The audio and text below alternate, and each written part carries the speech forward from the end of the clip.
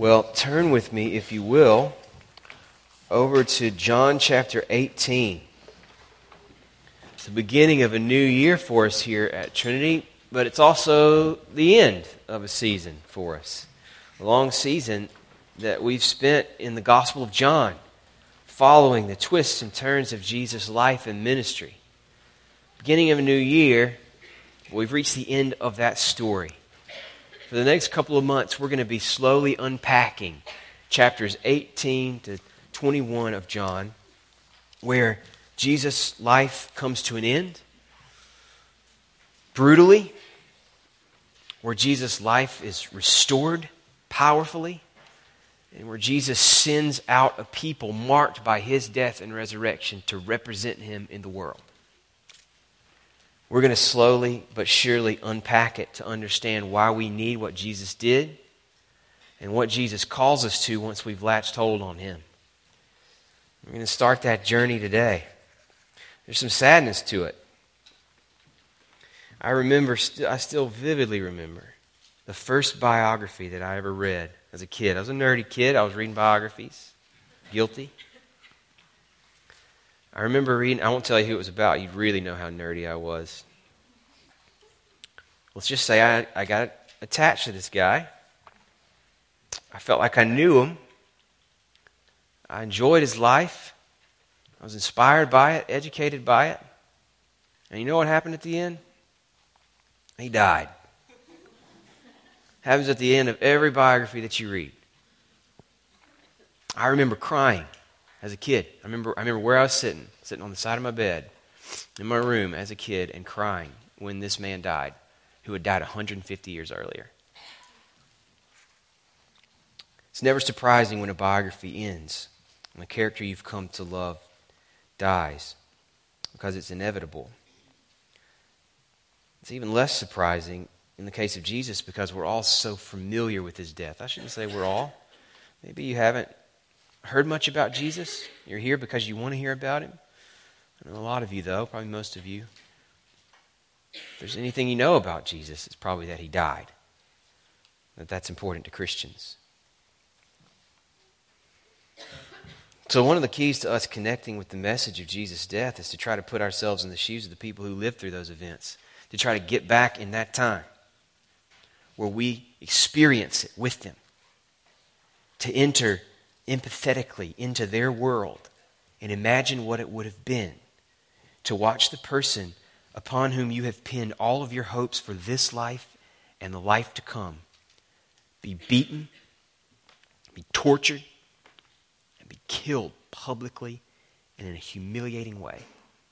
To imagine what it was to have been them. That takes a lot of work, but with God's help, we're going to do it together. It would have been so challenging for these people who watched all these events actually come about. It would have been so challenging for them to take this one upon whom they had pinned their hopes for eternal life. That had been His message to them over and over. Come to me because I'm going to give you eternal life. Come to me because I'm going to give you eternal life. They had followed that message. They had bought that product. They had swallowed that bait. And now that man is dying.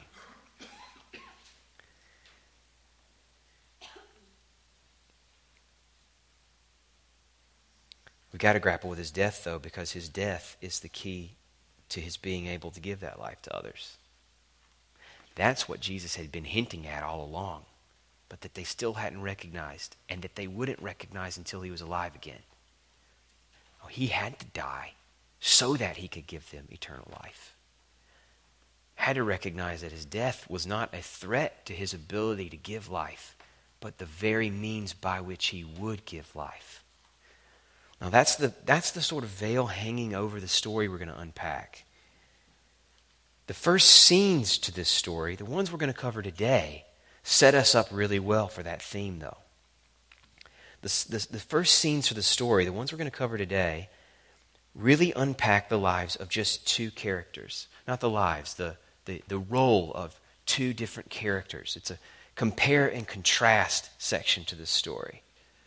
The two characters are Jesus Himself, facing arrest and everything that He knew was going to come after, And Peter, his one-time staunchest ally, the one who'd said there was nothing and no one who could ever take him away from Jesus, who would give up his life even for Jesus. The contrast between Jesus facing death with courage and Peter falling away, denying Jesus at his hour of need. This story has an incredible insight for us that we've got to grasp now so that we'll understand everything else that's coming through the end of John. This story of the arrest and Jesus' initial trial sets us up for the way we're supposed to read everything else about his death. Jesus dies on purpose. No one takes his life, he gives it. And he dies precisely for the very people who are going to abandon him over and over again. He dies for people like Peter. And he dies for people like you. And in those two themes, Jesus' intentional death for people who can't even stand with him in his hour of need, we see the beauty of the gospel come together, and we're set up to see everything John wants us to see in the next several chapters. Those are the details we want to unpack together as we walk through these initial scenes. Like I said, we're going to take it slow. I'm going to start with verses 1 to 27 of chapter 18. Now, I'm going to ask you to stand with me while I read this part of the story as a way of symbolizing our respect for God's Word, the life that we find in it. I'm going to read this story and pick up in verse 1 of chapter 18. This is just as Jesus has finished the long conversation with his disciples that had taken up the last several chapters of John. This is the word of the Lord. When Jesus had spoken these words, he went out with his disciples across the Kidron Valley where there was a garden, which he and his disciples entered. Now, Judas, who betrayed him, also knew the place, for Jesus often met there with his disciples. So Judas, having procured a band of soldiers and some officers from the chief priests and the Pharisees, went there with lanterns and torches and weapons. Then Jesus, knowing all that would happen to him, came forward and said to them, "Whom do you seek?" They answered him, "Jesus of Nazareth." Jesus said to them, "I am he." Judas, who betrayed him, was standing with them. When Jesus said to them, "I am he," they drew back and fell to the ground. So he asked them again, "Whom do you seek?" And they said, "Jesus of Nazareth." Jesus answered, "I told you that I am he. So if you seek me, let these men go." This was to fulfill the word that he'd spoken. "Of those whom you gave me, I lost not one." Then Simon Peter, having a sword, drew it and struck the high priest's servant and cut off his right ear. The servant's name was Malchus. So Jesus said to Peter, "Put your sword into its sheath. Shall I not drink the cup that the Father has given me?" So the band of soldiers and their captain and the officers of the Jews arrested Jesus and bound him. First they led him to Annas, for he was the father-in-law of Caiaphas, who was high priest that year. It was Caiaphas who had advised the Jews that it would be expedient that one man should die for the people. Simon Peter followed Jesus, and so did another disciple. Since that disciple was known to the high priest, he entered with Jesus into the court of the high priest, but Peter stood outside at the door. So the other disciple, who was known to the high priest, went out and spoke to the servant girl who kept watch at the door and brought Peter in. The servant girl at the door said to Peter, "You also are not one of this man's disciples, are you?" He said, "I am not." Now, the servants and officers had made a charcoal fire because it was cold, and they were standing and warming themselves. Peter also was with them, standing and warming himself. The high priest then questioned Jesus about his disciples and his teaching. Jesus answered him, I've spoken openly to the world. I have always taught in synagogues and in the temple where all the Jews come together. I've said nothing in secret. Why do you ask me? Ask those who heard me what I said to them. They know what I said." When he'd said these things, one of the officers standing by struck Jesus with his hand, saying, "Is that how you answer the high priest?" Jesus answered him, "If what I said is wrong, bear witness about the wrong. But if what I said is right, why do you strike me?"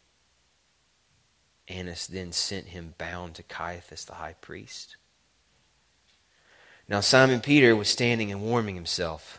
So they said to him, "You also are not one of his disciples, are you?" He denied it and said, "I'm not." One of the servants of the high priest, a relative of the man whose ear Peter had cut off, asked, "Did I not see you in the garden with him?"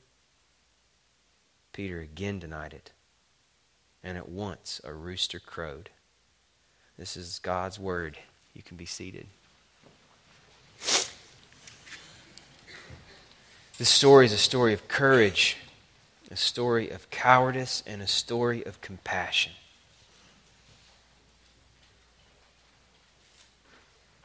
Every gospel writer tells his stories a little bit differently. If you have any experience at all in reading the Gospels, you know this is true. And it's not that the different stories have different details that contradict each other. It's not that they're disagreeing about what went down. It's that each author of stories about Jesus had a reason he was writing, had somebody he was writing to, had certain things he wanted to bring to the surface about Jesus' life that those people needed to hear. So it's like the different sides of a diamond. It's the different facets of something beautiful. Each story brings out the nuance and beauty in its own way. And the emphasis in John's story of Jesus' death is crystal clear. The emphasis in John's story is on Jesus' strength, on Jesus' deity, on his willing and all-knowing resolve to drink the cup that his Father prepared for him. So, for example, some of the other gospel writers, they describe a very different garden scene. Not different because it's a disagreement, different because it's just a different part of the story that John's leaving out. They described a very human Jesus in the garden agonizing over what he knows is coming, over what he knows he must do but dreads. They have Jesus asking the Father, "Please, if there's any way, let this cup pass from me." John doesn't record that scene, not because he doesn't think it happened, but because he wanted to emphasize something else, something you might miss if the only thing you think about Jesus' death is that he went to it with agonizing, soul-searching questions. He wants you to see that Jesus was in absolute control of everything that happened leading up to his death because Jesus intended to die. He died on purpose. Now, I want to point some of the details so you can see what I'm talking about here. Some of the details John includes in his story to make a special point that Jesus died with courage, on purpose, in control of everything that was happening. The details are all over it. The first one is in the choice of the place where he would be met by these soldiers. After their dinner and their long final conversation together, Jesus leads his friends out of Jerusalem, leads them down through a neighboring valley into a garden on the slopes of what other gospel writers tell us is the Mount of Olives. It's a familiar place, John tells us. They've been there before. Maybe this is the place where they even sleep when they come to Jerusalem. They've made several trips in. We're never told anywhere else that they had a house in Jerusalem that they liked to sleep at. Could be that this was a friend to their movement that had opened up this garden and his property for them to use. It's familiar one way or the other. Jesus didn't choose this familiar place because it was sentimental. He chose this familiar place so that he could be found. We're told a couple of times Judas knew the place. Judas knew the place. Jesus chose a place Judas knew. Jesus wanted to be found. Judas raises a troop of soldiers. They would have been on hand because of the feast. They were Roman soldiers as well as Jewish ones. They would have been there to make sure there was no rioting when all of these thousands and thousands of people come into Jerusalem from all over the Roman world. Wouldn't have been hard to come by. Leads to the second detail, though, that John wants us to see about Jesus. You don't hide the approach of what could have been hundreds of troops on a dark night in an undeveloped country where the sounds would have been minimal, the stars would have been brilliant against the dark sky, where you're up on the side of a hill looking down on a valley. You think those guys snuck up on Jesus? They didn't sneak up on Jesus. He would have heard the sounds of their talking, the thud of their boots, clanking of the metal on their armor and their weapons.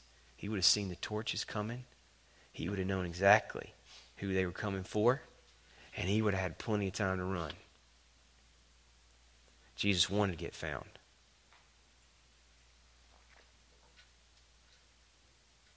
Sets up another detail. Jesus' posture towards his attackers. I've already said this was no sting operation. They didn't spring a trap on him. But when they come, Jesus goes to meet them. Do you notice that? Verse 4 of chapter 18 is the key verse hanging over all the other details that John's going to give us. Jesus, hearing those who would take him to his death approaching, knowing all that was about to happen. That's what verse 4 says. Knowing all that was about to happen, came forward. He marched to meet them. What did he know was going to happen? Jesus knew that he would be publicly humiliated. He knew that he would be beaten within an inch of his life. He knew that he'd be stripped naked in front of everybody. That his body would be tortured. That he'd be pierced. He knew that he would struggle for every one of his last breaths until he died by asphyxiation. He knew that beyond all of this physical torture, something far worse was coming for him. He knew that he would be separated from his Father. This is the one that Jesus has referred to over and over again as the person who, apart from whom he does nothing. I came because my Father sent me. I haven't done anything that my Father didn't tell me to do. The Father and I are one. We're one. The Father was his life. And he knew he was about to be separated from the source of all goodness and beauty, all light and life, from the one for whom he lived. He knew all that was about to happen to him.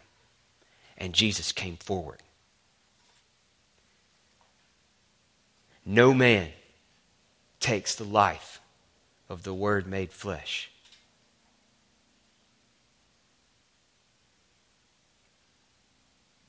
Jesus lays his life down. The remaining details in the scene just reinforce the image. It's like every detail is making this point. What he actually ends up saying to the soldiers, that's one of the more striking ones, isn't it? Did you guys notice that when we read it? Who do you want? He's the one who engages them. Who do you want? Who are you looking for? Jesus of Nazareth, they say. I am he. That's how my translation captures it anyway. But the word that he's actually using here is the exact same word that's used to translate God's disclosure of himself to Moses. Moses asks God in that scene where God is calling him to go to his people to tell them he's going to set them free. Who will I tell them has sent me? How will they know they can trust me? And he says, tell them, I am.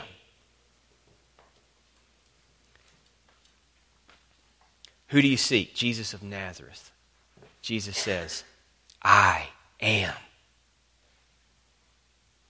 And the soldiers who have him outnumbered hundreds to one, maybe? The soldiers who came ready with weapons. The soldiers who have every advantage. Hear his words. Fall down in awe. They're taking Jesus' life away? No. No, Jesus is in absolute control.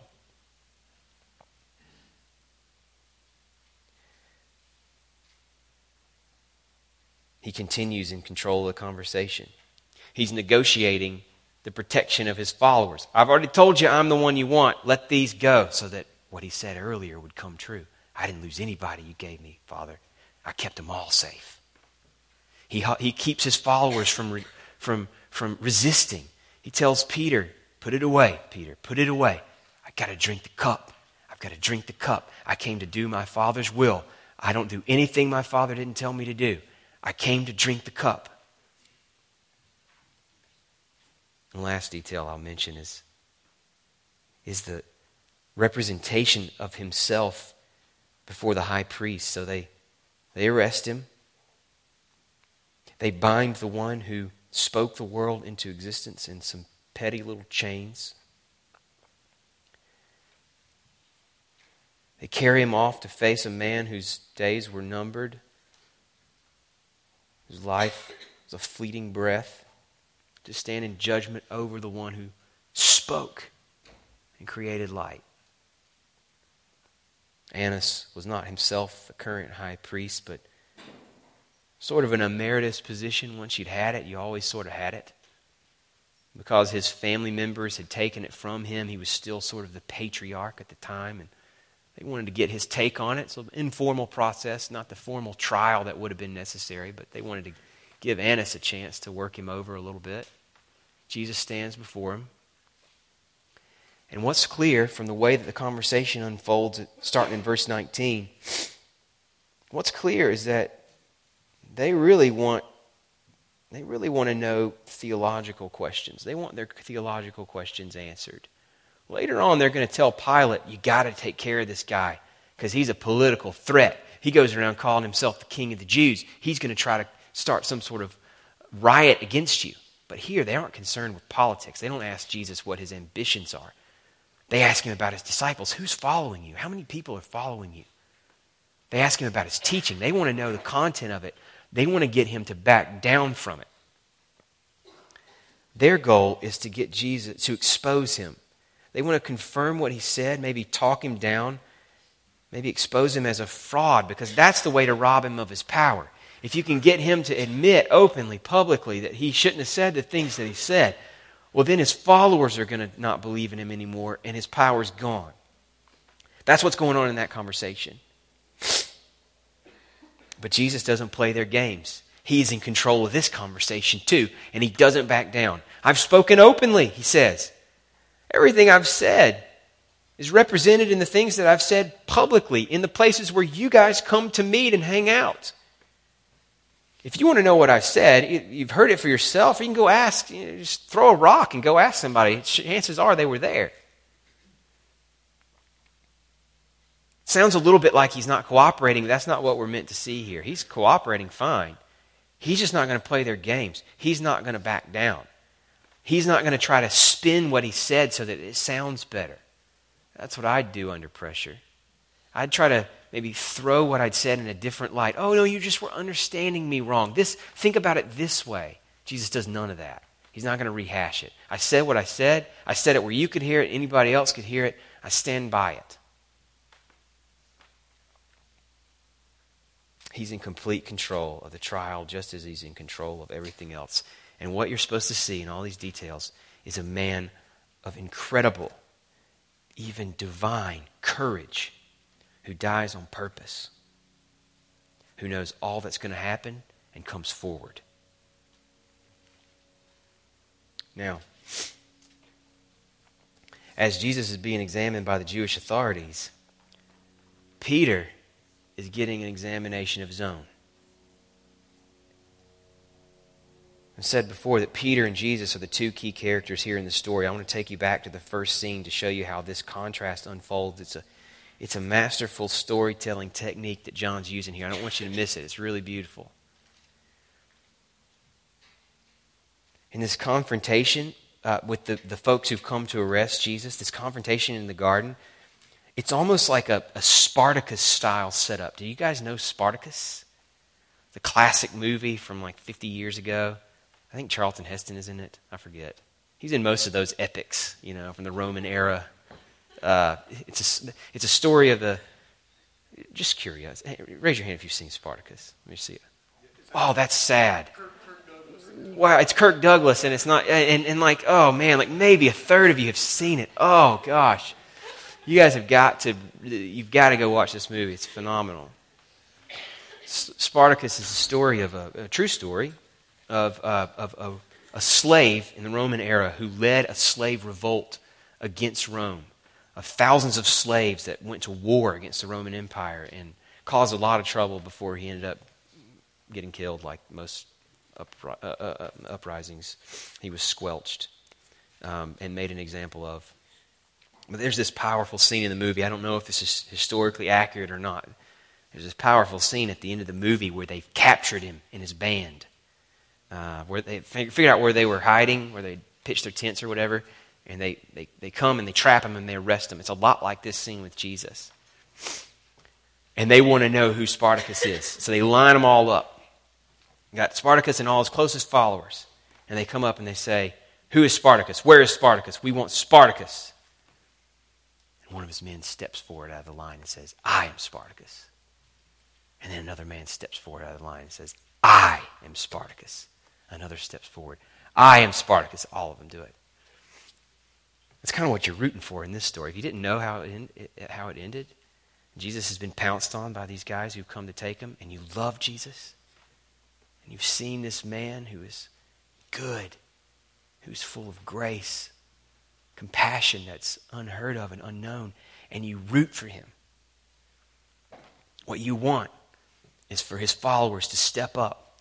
"I am Jesus of Nazareth. I am Jesus of Nazareth." And Peter almost has his Spartacus moment. I don't know what was motivating Peter when he did what he did, but at some point, either from bravado or some sort of fearful self-defense, maybe a fit of rage, he whips out what would have probably been a small dagger and randomly cuts off this poor guy's ear. Old Malchus. But from that early rash defense, the story turns back and forth between Jesus and Peter to show that Peter's temporary, almost Spartacus-style moment didn't last. It's almost like a modern movie technique. I hadn't really noticed it before this week. You don't get this a lot in ancient storytelling. What John is doing is almost like he's got a camera and he's showing you one scene going on here. Meanwhile, over here simultaneously this is going on. Meanwhile, over here. He's showing you Jesus.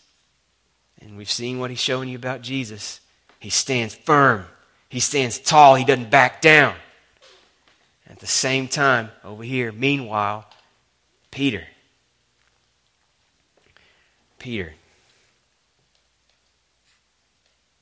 Servant girl catches Peter on his way into this garden outside wherever it was that they were interviewing Jesus. Another disciple, unnamed, most think probably John, who's writing the gospel, leaving his name out maybe because he's humble, known to the high priest, gets entry into this garden. He wants to get his buddy in. They've been trailing along behind, just trying to keep tabs on what's going on. On his way in, a little servant girl has been watching the door, grabs Peter and says, "You're not one of his disciples, are you?" This is the Peter, the good confession in the other Gospels. Other Gospels tell us that famous story where Jesus says, "Who do people say that I am?"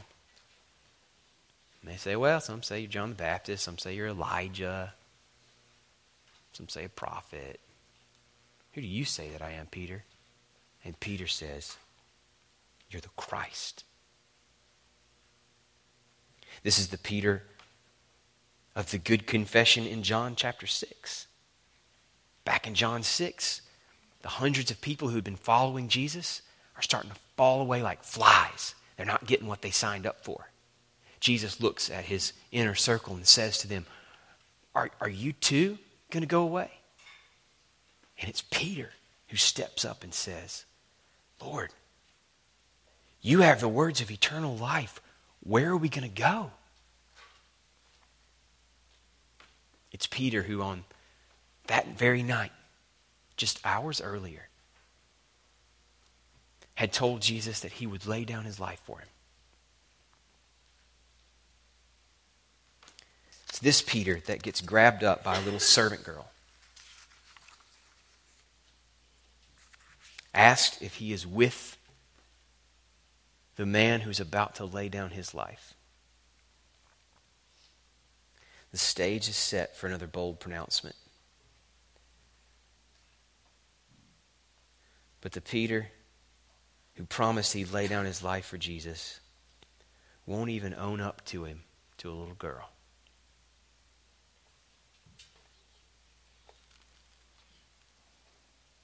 Peter says, I am not.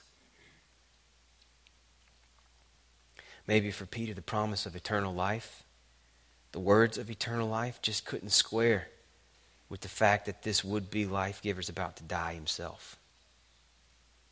Maybe he's thinking, if Jesus can't protect his own life, how can he give life to me? How can this suffering I'm seeing balance out with the good things I want from this guy? Camera swings back to Jesus. Jesus is standing before Annas. He's being asked to back down. He refuses. He gets beat over it.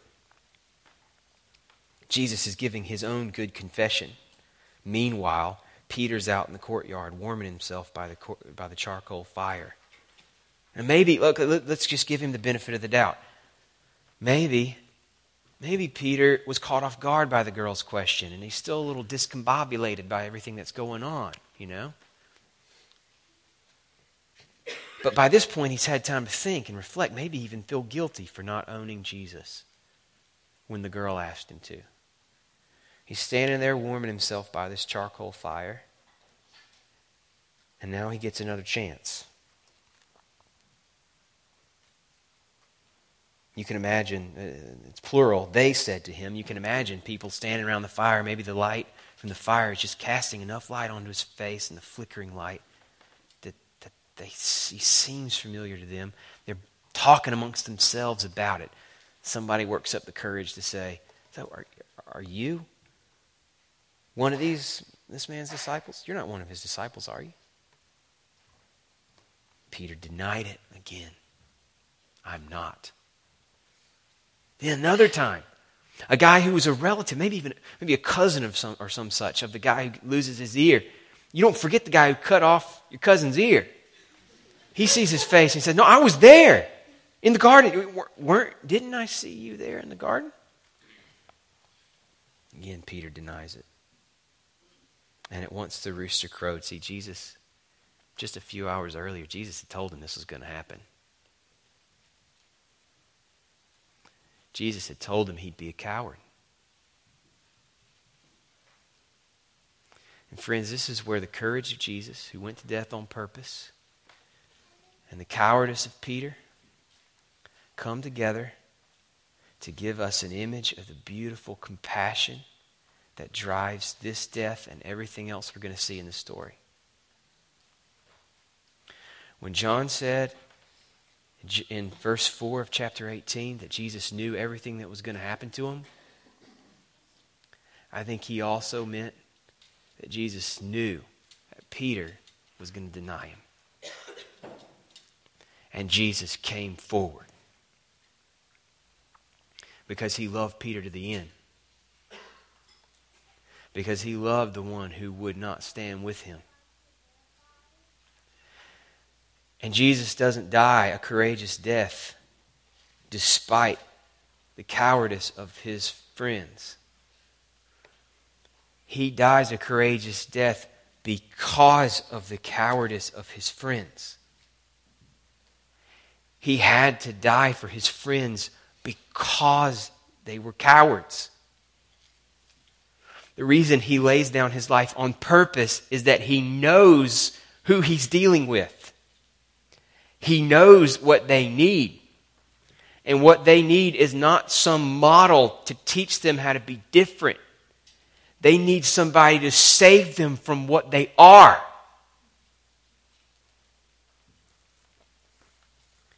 John tells us the story of Jesus' courage and the story of Peter's cowardice for precisely the same reason. That we would believe that Jesus is the Christ, and that believing we'd have life in his name.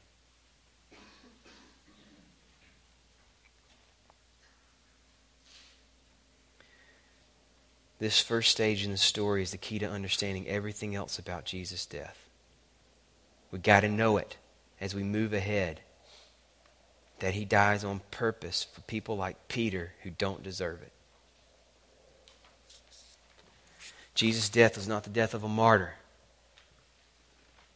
who couldn't stop himself from being killed for a good cause.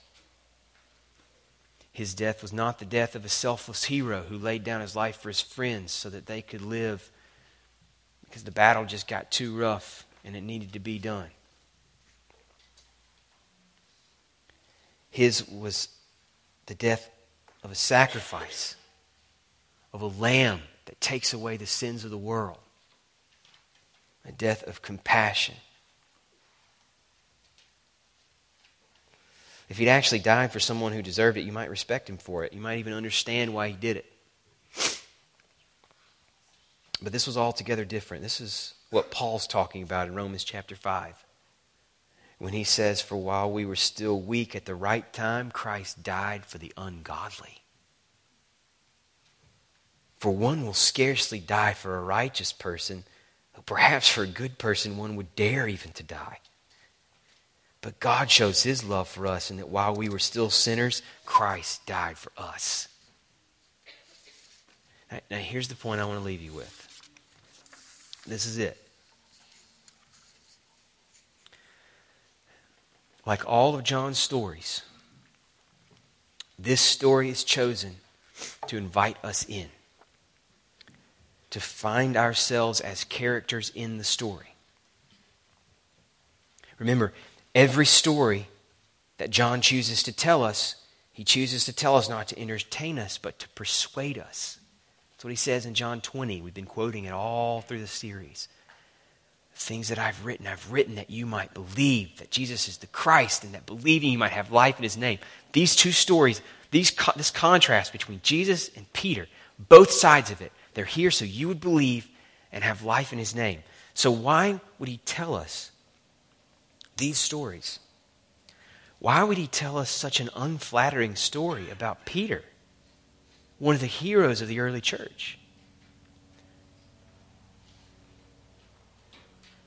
John tells us an unflattering story about Peter. I don't think, first and foremost, so that we won't be like him. He tells us this story about Peter, writing to people who know Peter received the grace of Jesus, so that people like us would look at this story and know that Jesus died for us too. So that you'll know the same Jesus that died for one he knew would deny him died for you, knowing that you would deny him.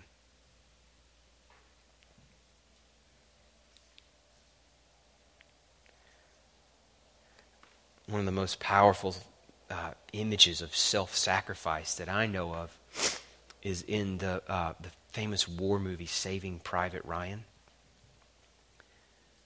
Maybe you guys have seen it. It's a spoiler alert, okay? So if you haven't seen it, I don't know what to do except apologize to you.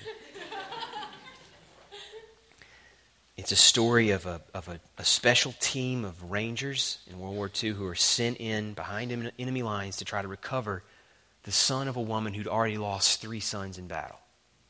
She had 4 sons, 3 of them dead, 1 left. He's behind enemy lines. Nobody knows where he is. They got to go get him. It's a brutal movie. There's a lot of things that go wrong. A lot of people die. In the end, they find him.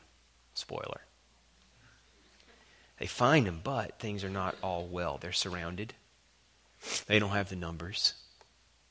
And the man who led the effort, a Captain John Miller, is shot in the final battle, trying to protect this man and get him home to his mama. And he dies. And as he's dying, this death laid down to protect the life of someone else, his last words with his last breath to this man that he saved are, "Earn it." In a whisper, "Earn this," he says. And in the last scene in the movie is this man who was saved as an old man in a military cemetery, standing over the grave of the man who had given his life for him, weeping, broken down, begging his wife to tell him that he had been a good man. "Tell me I've been a good man."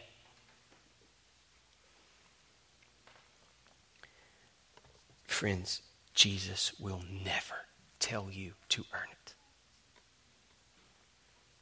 He will never put on you the burden of earning his sacrifice because you can't carry it. And the only thing you have to do, the only thing you can do to claim what Jesus has done is let him do it. And he demands your life, that's for sure. But not as a payment for what he's done, but as an expression of love for the one who did what you can't. He knows you like he knows Peter. He knows you inside and out, the things you've hidden from everybody else. He knows them. He's not afraid of them. He paid for you anyway. He didn't buy you like a lemon that he didn't understand when he bought it. He bought you for the beauty he knew he could put into you. He knew what he bought, and he paid for it in full. But only if you'll let him. Only if you'll trust him. Will you do that today? Father, we can't unless you help us. We so badly want to deserve what we get. But what we deserve is death. What we deserve is what Peter deserved. Would you give us what Jesus deserved instead? And would you give us the ability to claim him, to trust him, and rest in him? Apart from that gift, we have no hope. So we pray to you, our Father, in Jesus' name. Amen.